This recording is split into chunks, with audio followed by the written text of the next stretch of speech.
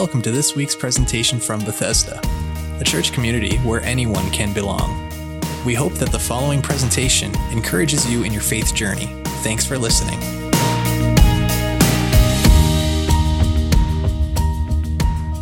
We've been talking about Give last Sunday, and like I said, Pastor Bruce kind of opened that series with us, and he spoke on that subject, and I'm going to reflect on that in just a moment of some of the things that he said. But before we do, I want to mention that last Sunday was also our Big Give Sunday. And so with our Big Give Sunday, that was the 6th time. And so one Sunday every year for the last now 6 years, we've asked and we've partnered together to give a one-time offering that would help go against the repayment of our mortgage. And many of you know this, but for those of you who don't know, this is what we've been doing. We've just called it the Big Give. And we ask people above and beyond, what they're giving and supporting the church with, that you would prayerfully consider helping us to do this, because we felt as a leadership and the board and others that when we are alleviated of this current debt and whatnot, maybe God has a plan for the future, and we just don't want to be held back by any of that. And so we feel that by taking this Big Give offering, we are investing in our future and what God has for us as a church. Because of your generosity over the last number of years, right up until last Sunday, in 5 one-time offerings, you had given some $202,000 against the repayment of the mortgage, removing essentially about a 3.5-year time period off paying that debt off. Amazing. And this past Sunday, we did it again. And right up until this Friday, we kind of been tracking it a little bit. And I just want to say a huge thank you and to all of us who've contributed to this again this year. We can say a huge thank you because last Sunday and designated toward this Big Give offering, we know that you have given this amount, wherever it is. Here it is, $31,586.04. So I think God deserves praise and you deserve a thank you for your investment. Incredible. And so I'm just going to say it, but don't feel any pull or anything. Some of you weren't here last Sunday, and you maybe thought about it. Oh yeah, I meant to give to that. Well, after today, we're probably going to take down the category off our online giving, and we'll kind of clue it up. But if for some reason you wanted to contribute to that particular offering, you can do that today, or when you go home, if you want to do it online, you can do that as well. But thank you. Like I said, we're amazed, and I think we're approaching now about 4+ years removed from the repayment. And so at this rate, by mid next year, we will essentially be debt-free if we just make our monthly payment. So thank you. So that's where we are. And like I said, last week, Pastor Bruce spoke a message on giving and talked about giving from a biblical perspective. And he gave somewhat of an overview, I think, almost like a biblical overview of the biblical principles of giving. And so we journeyed through that message last Sunday, and I know if you were here, there was a lot of things touched on, but of course, there were a number of things that he said that stood out to me and things that I took note of. And at the heart of the message last week was the fact that it's never about the amount that's in our hands. It's about the condition of our hearts. When we're talking about giving, when we talk this message of giving, it's not about how much or how little that you may or may not have. It's not that you got to give something that you can't physically give because someone else can. It's nothing to do with an amount. It's not talking about the amount, but we're talking about the condition of our hearts when it comes to giving and where we are in that regard. That God's motivation isn't that he wants your money. That's not God's motivation, but God's motivation is the fact that he wants you. He wants your heart, and he wants my heart. And so that's kind of what we've been looking at. And of course, there were a number of things that were said that kind of stood out. And that was one piece there. And Pastor Bruce also just made the point. And isn't it true that, when you have a generous church filled with generous people, you can have a huge impact? I think when a body comes together like this and give as you have given in the past, and I've been here for just under 6 years, and in my time here alone, I have seen some incredible things done because of the generous people and the generous giving that has taken place here. And because of that, we can have a huge impact in the lives of other people, in our community for the glory of God. And we've seen that through our Nights of Generosity, through our children's programs, our youth and young adult programming. We see growth in those areas. We can celebrate together when we see all of that happening, when we see lives change because of baptism. None of this is possible. The ministry of this church is not possible without the contribution and financial support of those who give. Everything that we do as a church, as Pastor Bruce said, is because it's fully funded by those who invest in what God is doing through this church. And so thank you for what you've done. And we just want to continue to have greater impact, greater influence in our community, not for our glory, not so we can build the name of Bethesda, but it's about building the name of Jesus. And it's about showing people that there's a God who loves them and cares for them and has given them a gift that they can have for themselves, and that is salvation through Christ. Amen? And so thank you for what you've been doing as you continue to give. It's always been interesting that Jesus taught something like 35, some people would maybe count 38, depending on how you count and see different parables in Scripture. Either way, 35 plus parables. And the parables are, of course, times when Jesus taught using stories or examples or illustrations of what the kingdom of God is and what it looks like and how we're supposed to live in the meantime. And he told 35 or more of these examples in Scripture that we can find. And out of those 35, 16 were about money and possessions. 16. Jesus taught more about money and possessions than he did about heaven. It's quite interesting when you look at that and you think about that for a little while, because I think he knew something and he was getting at something. You see, if Jesus spoke on this topic so often, there must have been a reason why he done so. There must have been a reason why he was so, concerned with talking about this topic. And the funny thing is that he spoke about money so much and possessions, but he never once asked for money. Ever. There was one time actually he asked for a coin, and he just wanted to use it as an illustration to show something that he was teaching, and as far as we know, he gave that right back. So Jesus spoke about money. He knows it's an important topic for us to talk about and for us to consider, but he himself wasn't the one who had been asking for any of it.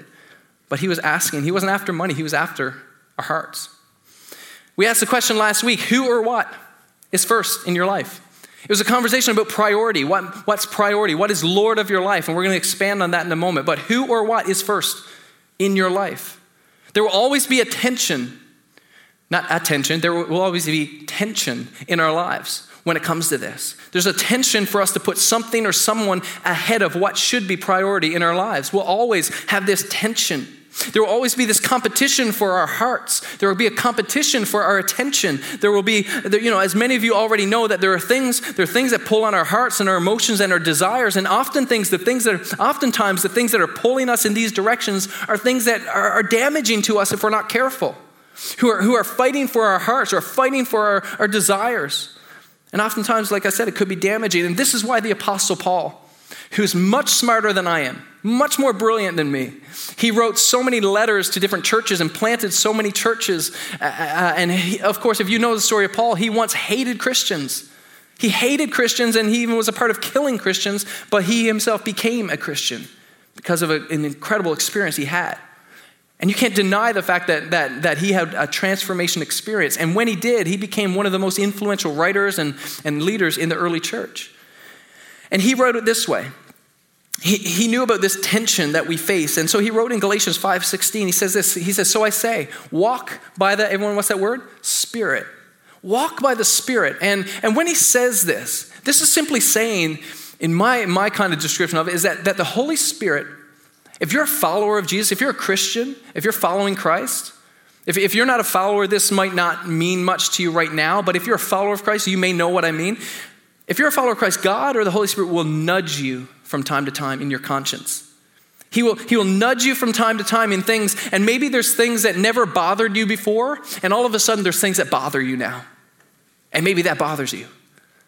But he will nudge you in ways and push you in ways, and that's the direction of the Holy Spirit. Well, he'll begin to nudge you, and the outcome of the Spirit nudging you is this. It's the fruit of the Spirit. A couple verses down, it talks about the fruit of the Spirit. So the outcome, when it comes to that Holy Spirit nudge, the fruit of the Spirit actually is the outcome of saying yes to that internal nudge. If you feel the Spirit walking by the Spirit, if you feel the Spirit nudging you, chances are he's nudging you toward the fruit of the Spirit in some way, shape, or form. And of course, as we see this, and the fruit of the Spirit, by the way, that's the stuff that you want. And you can go back for a second. That's the stuff you want for everyone around you. You want more of the fruit of the Spirit in the life of your son or your daughter. You want them to have more of the fruit of the Spirit. You want your spouse to have more of the fruit of the Spirit. You want your boss to have more of the fruit of the Spirit, right? You want your neighbor and your friends to have more fruit of the Spirit in their lives. I guess the same can be said that they probably want, if they knew, they probably want more of the fruit of the Spirit in your life too, in my life. And the truth is your Heavenly Father He wants you to have more fruit in your life. And so, of course, the fruit of the Spirit are love, joy, peace, patience, kindness, goodness, faithfulness, gentleness. And a word I want to talk about for a moment is self-control. Self-control. You see, the Holy Spirit is going to nudge you towards self-control in all things. His nudge, walking by the Spirit, will always nudge you in the area or in the direction of being more self-aware and have more self-control. The reason is because all of these things on this list are always at war with our internal appetites, our natural appetites in life, including the appetite for more stuff, more things, more possessions. And that can be one of our appetites of many different things. And also the appetite that we have more security in the things that we think come from more money and more possessions. That's one of the appetites. And we shouldn't be surprised that God, who loves you, would nudge us towards self-control. We shouldn't be surprised by that. Well, why?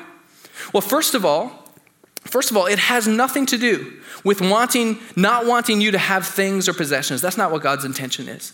It has nothing to do with you not having anything or not building anything or not owning anything. That's not the intention. That's not what I'm saying, and that's not what the scripture teaches. That's not the fact at all. So make sure you don't misunderstand or misinterpret that. But it's because that he knows what we know, if we're to be honest. And I love how Andy Stanley puts this, and he puts it this way, and it's so true, that no one wants to be mastered by an appetite. Let me explain that. But he says nobody wants to be mastered by an appetite. An appetite that at first was just meant to be a pastime. It was just meant to be something, a pastime for me. But all of a sudden that pastime became a pathway, and it led me down a road that I never wanted to go down. And all of a sudden, I'm giving my resources, I'm doing things, I'm investing myself in an area that I never wanted to go down. And so, if we're not careful, we don't want to be mastered by an appetite for something. We don't want to be that, and God doesn't want that for you either. And Pastor Bruce said this last Sunday, and it's so true when you think about it. The fact of the matter that money or possessions or things is God's main competition for our hearts.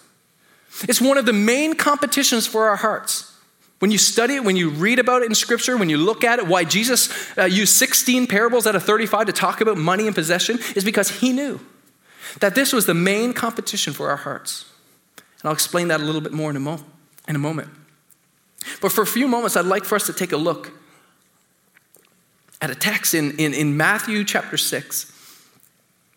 And when you go to this text that we're going to look at in a second, this is in context with what we're talking about. When it comes to money, having possessions, having things, being dependent on that, and maybe feeding the wrong appetites. This is what the context of the scripture is. And Jesus says this, and he puts it this way. He says, no one can serve two masters. No one can serve two masters. And that word masters here is from the Greek word kurios, which is basically the definition is one who is in charge by virtue of ownership. So many times in the New Testament, that same word kurios, that same word is used throughout Scripture many, many times. And sometimes it says masters, other times it's translated in English as the word Lord. Lord. No one can serve two lords, or no one can serve two masters. And Jesus continues. He says, you have two choices. He goes on to say this. He says, you cannot serve both God and money.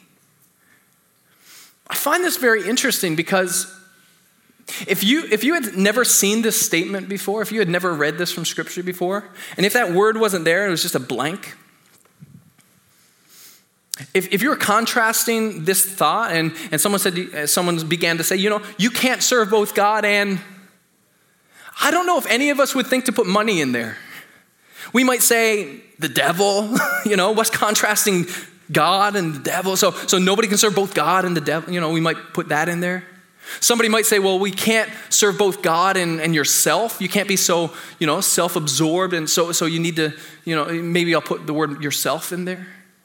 So nobody would really expect this to be there. And the interesting thing is, it's there.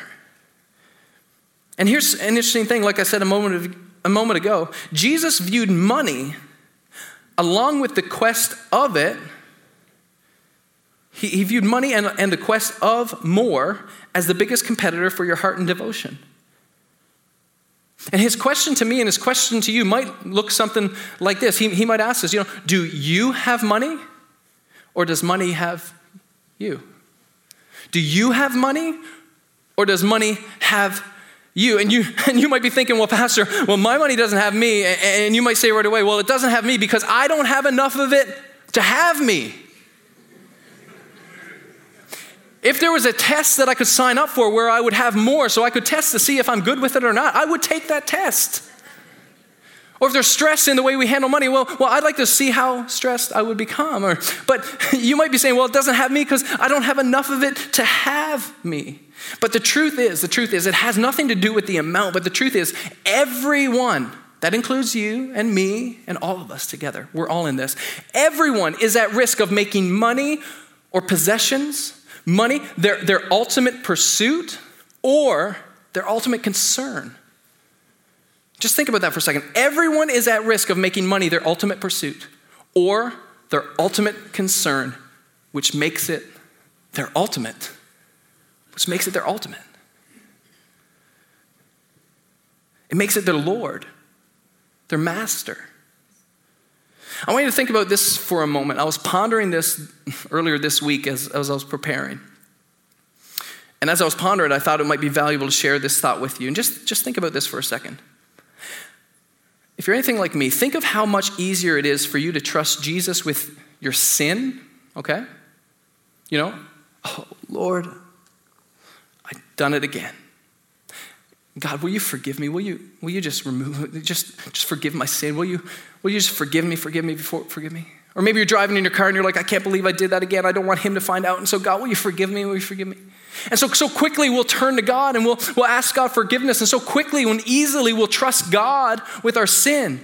We trust God with the fact that he listens and he understands it and he can take our sin. And maybe for you, you're not even sure if there's a personal God. So you have a prayer and maybe you just say, to whom it may concern. I just need forgiveness. I need to know I'm okay. And when you pray, sometimes you wait and you pray these big prayers from time to time, and that's kind of where it all comes together. Or maybe you pray all the time. Whatever the fact is for you, it's interesting how we can take our sin and our failures, and we can trust him for forgiveness. We can trust that there's a God that will forgive us. Many of you do that. Many of us do that.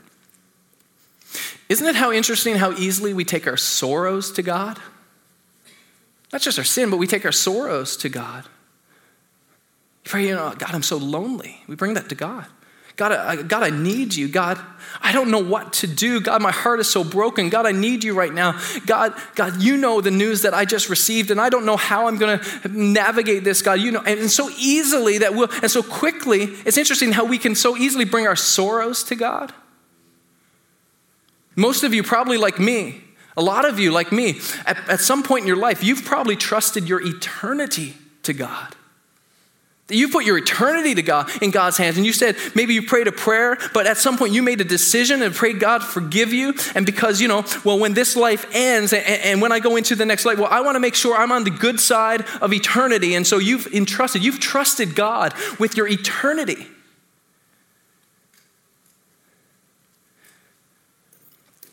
So we can give God our sin so very easily. God, forgive me.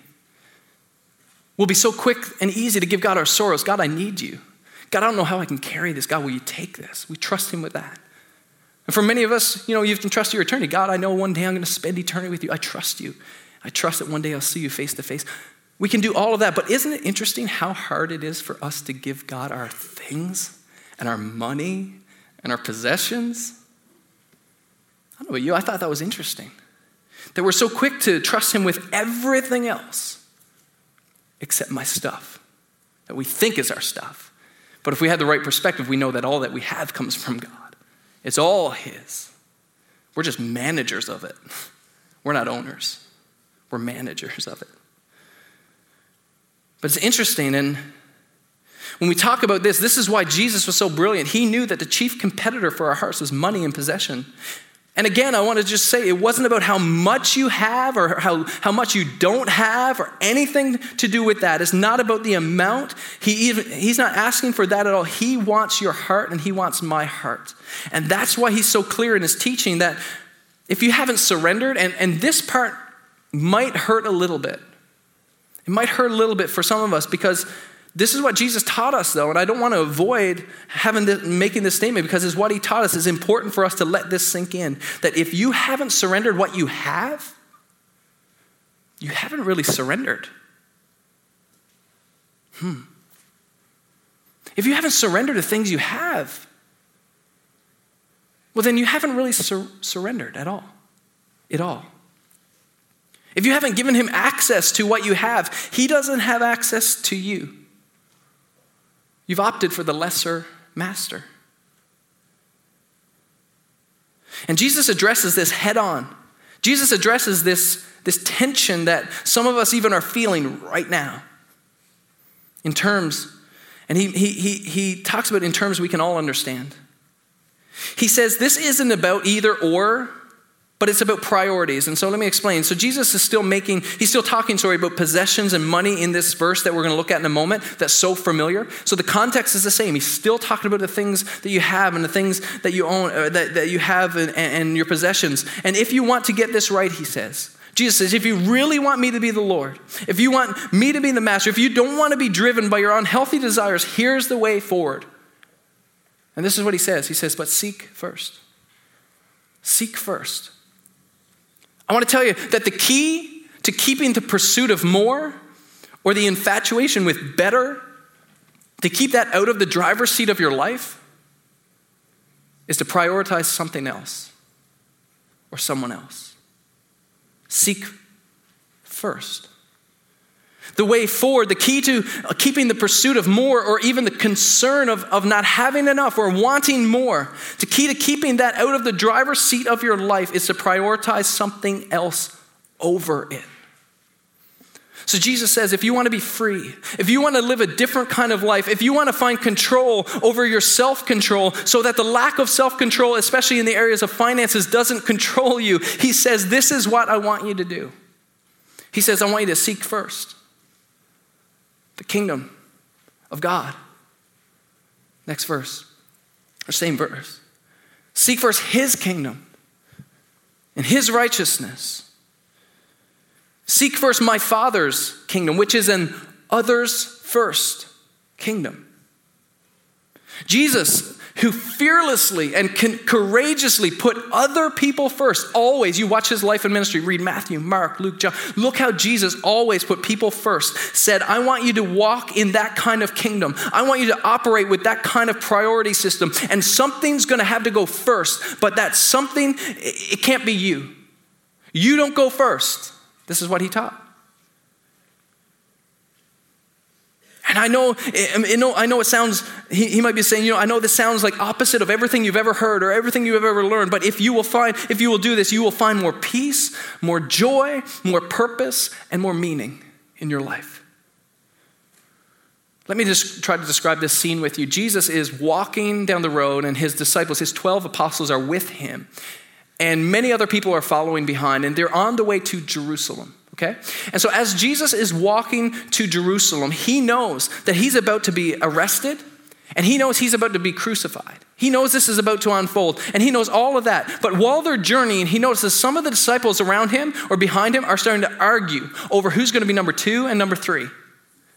They're arguing, they're bickering, they're saying, well, obviously Jesus is going to be first, but who's going to be number 2? Who's going to be number 3 when we get there? Because they're on the way to Jerusalem. And what the disciples still thought is that when they go to Jerusalem, that Jesus is going to just come out as this king and he's going to overthrow the Roman Empire and he's going to be their savior and he's going to set up his kingdom. And they're just thinking, if he's number 1, I want to be close to him, because people who are close to the king, they get number 2, they get number 3. Who's going to sit at his right hand? Who's going to sit on his left? And Jesus hears this going on, and he stops, and he takes his 12, and he sends the crowds away.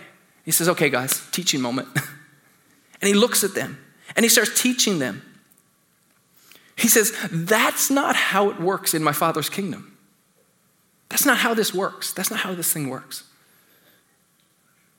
He said, and he asked him this question. He says, do you want to be great? Peter, do you want to be great? Yeah, sure. Yeah, I'd love to be great. Yeah, John, do you want to be great? I'd love to be great. How about you, Matthew? Do you want to be great? Yeah. We all want to be great. He says, if you want to be great, you have to serve everyone else. That's how this kingdom works. You have to serve each other. That's how this kingdom works. He said, my Father's kingdom is not like a kingdom of this world where the person at the top leverages their power to the detriment of everyone else. But then Jesus, he says this, he says, that's not the type of kingdom and that's not who you are. He says, that's what everyone else does, but he says, not so with you. Not so with you, because that's not the way it works in my Father's kingdom. If you want to be great in my Father's kingdom, you need to flip the script and you need to serve. And then he finishes with this, and this kind of seals his point, drives it home, and they couldn't really say anything after this. He says, even the Son of Man, talking about himself, even the Son of Man didn't come to be served, but to serve and to give his life as a ransom for many. I'm thinking at that point they went, ooh, wow. Let's go. Come on, let's follow. So they continue toward Jerusalem, and not long later, they're gathered around an evening meal, and Jesus further enforces his point of what he's trying to say. When they're gathered around the meal, and they just got there, and they're the 12 apostles, they might think we're the big shots, we're with Jesus, they're sitting around the table, and all of a sudden they look, and Jesus is taking off his rabbinic robe, and he's tying a towel around his waist, and he comes over, and they're like, oh, we forgot to clean our feet, we forgot, who's gonna do this? And Jesus kneels. And Jesus begins to further push his point that no one's above the master when he starts to wash the feet of his disciples. And no doubt this took some time because 12 sets of feet take a while to wash. And so he washes his disciples' feet. And when he's done, he goes and he puts his robe back on, sits with them. And he says to them, and he says to you, and he says to me. He says, you call me teacher and Lord. And rightly so, because that's who I am. And now that your Lord has washed your feet, he says you are to wash each other's feet. In other words, what he was saying was, I have set an example for you because the servant is never greater than the master. And if you're going to be a part of my kingdom, you are joining an others first kingdom. And not long later, they watched Jesus, their king, die on a cross and give his life for his subjects. And he gave his life for everyone. And he invites you and he invites us and he says, join my kingdom. Join the way I see people. Put others first. But I want you to understand as well that this isn't others in exclusion of you. God still knows you. He still cares for you. I mean, you got bills to pay. You got tuition to figure out. You haven't had a job for a couple months. You're trying to figure out how you can get a new job because you have to catch up and I got things to do and I got bills to pay. And he understands all of that. He knows. He understands. Again, this is not about what you may or may not have in money or possessions. That's not the heart of this message. It's about your heart.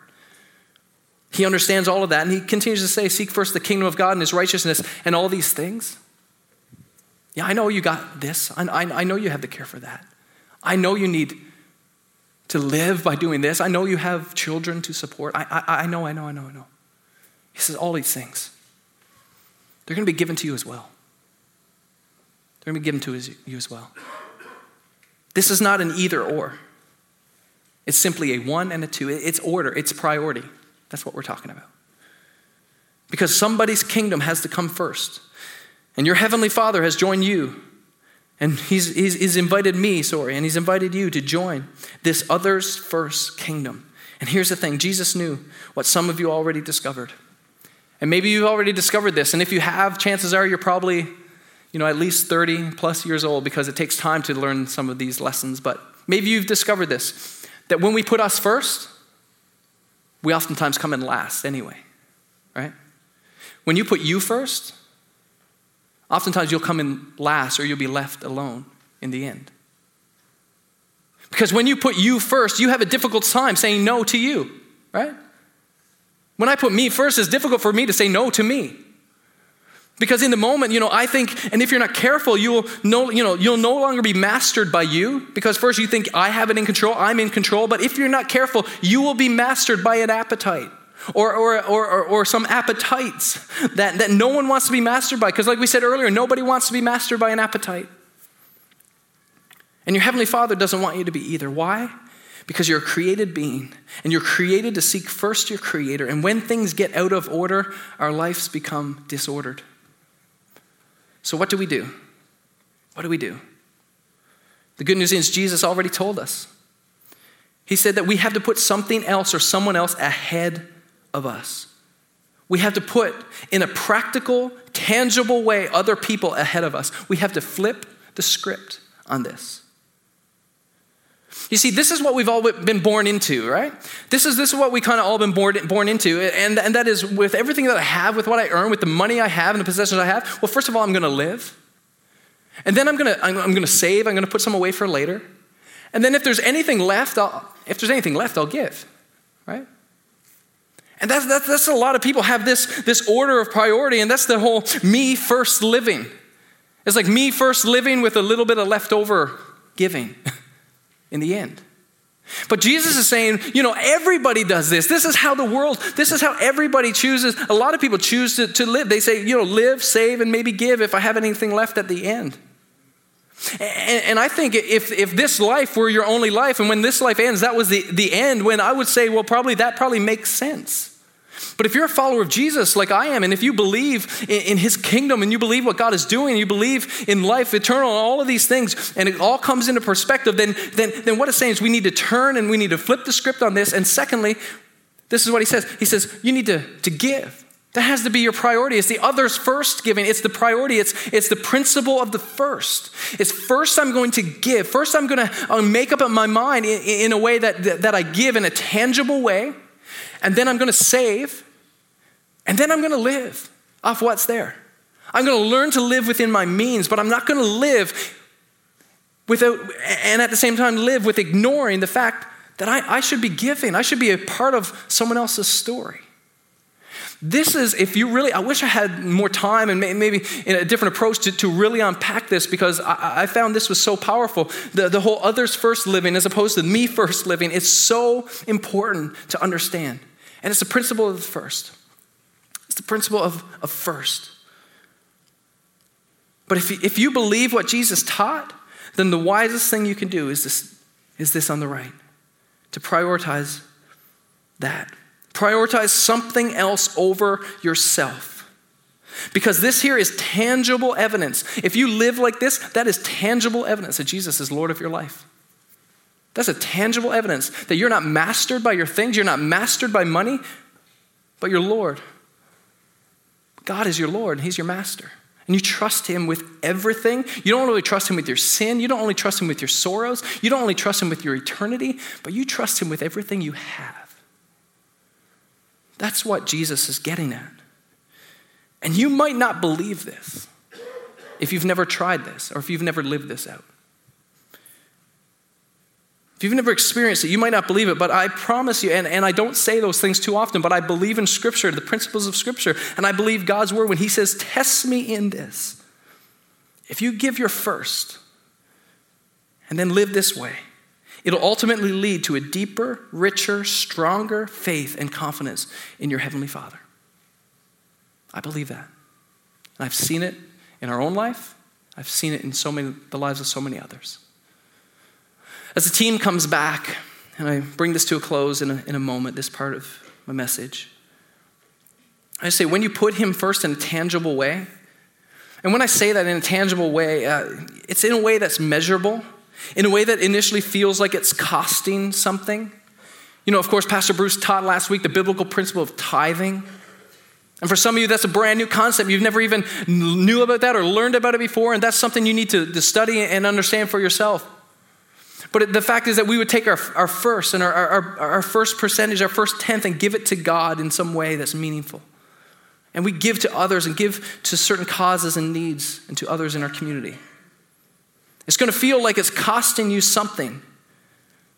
But when you know that he's truly your Lord, this is how you know. Because in order to know he's truly your Lord, in In order for you to know he's truly your Lord, is that I'm putting someone or something ahead of myself. I'm saying no to me in order to say yes to him, and everything begins to change. Jesus was so clear. The evidence of our devotion to God is our willingness to put him or others first in the area of our money and our possessions.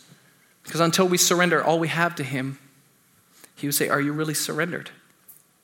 It's not about just including them, but to put him and others first. And that's the principle of the first that I just spoke about. And it's so important for us to consider this in our lives. Jesus set the ultimate example for us. And like I spoke about a moment ago, he set the ultimate example of generosity and what it means to serve and to give.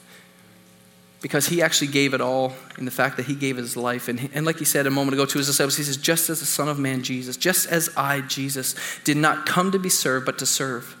I came to serve and to give my life for a ransom for many. That there was the ultimate act of generosity. And that's why we value generosity here, because God's incredible generosity, we want to be generous toward others. He set the example for us. And when we talk about God's generosity and look to him and know that he's generous in so many ways, I want to remind us this morning that we serve a generous God. I want you to hear this. We serve a generous God whose grace and mercy perfectly positions us in his unfathomable loving care. I want to say that again. His grace and his mercy, he loved us so. He was so generous with his grace and mercy that he positions us in his loving care. And I say unfathomable because I can't even measure the love of God that he has for you and for me.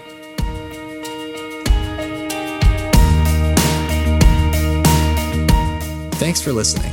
If you're interested in learning more about our church community, please visit our website, Bethesda.ca, and consider joining us for a gathering soon.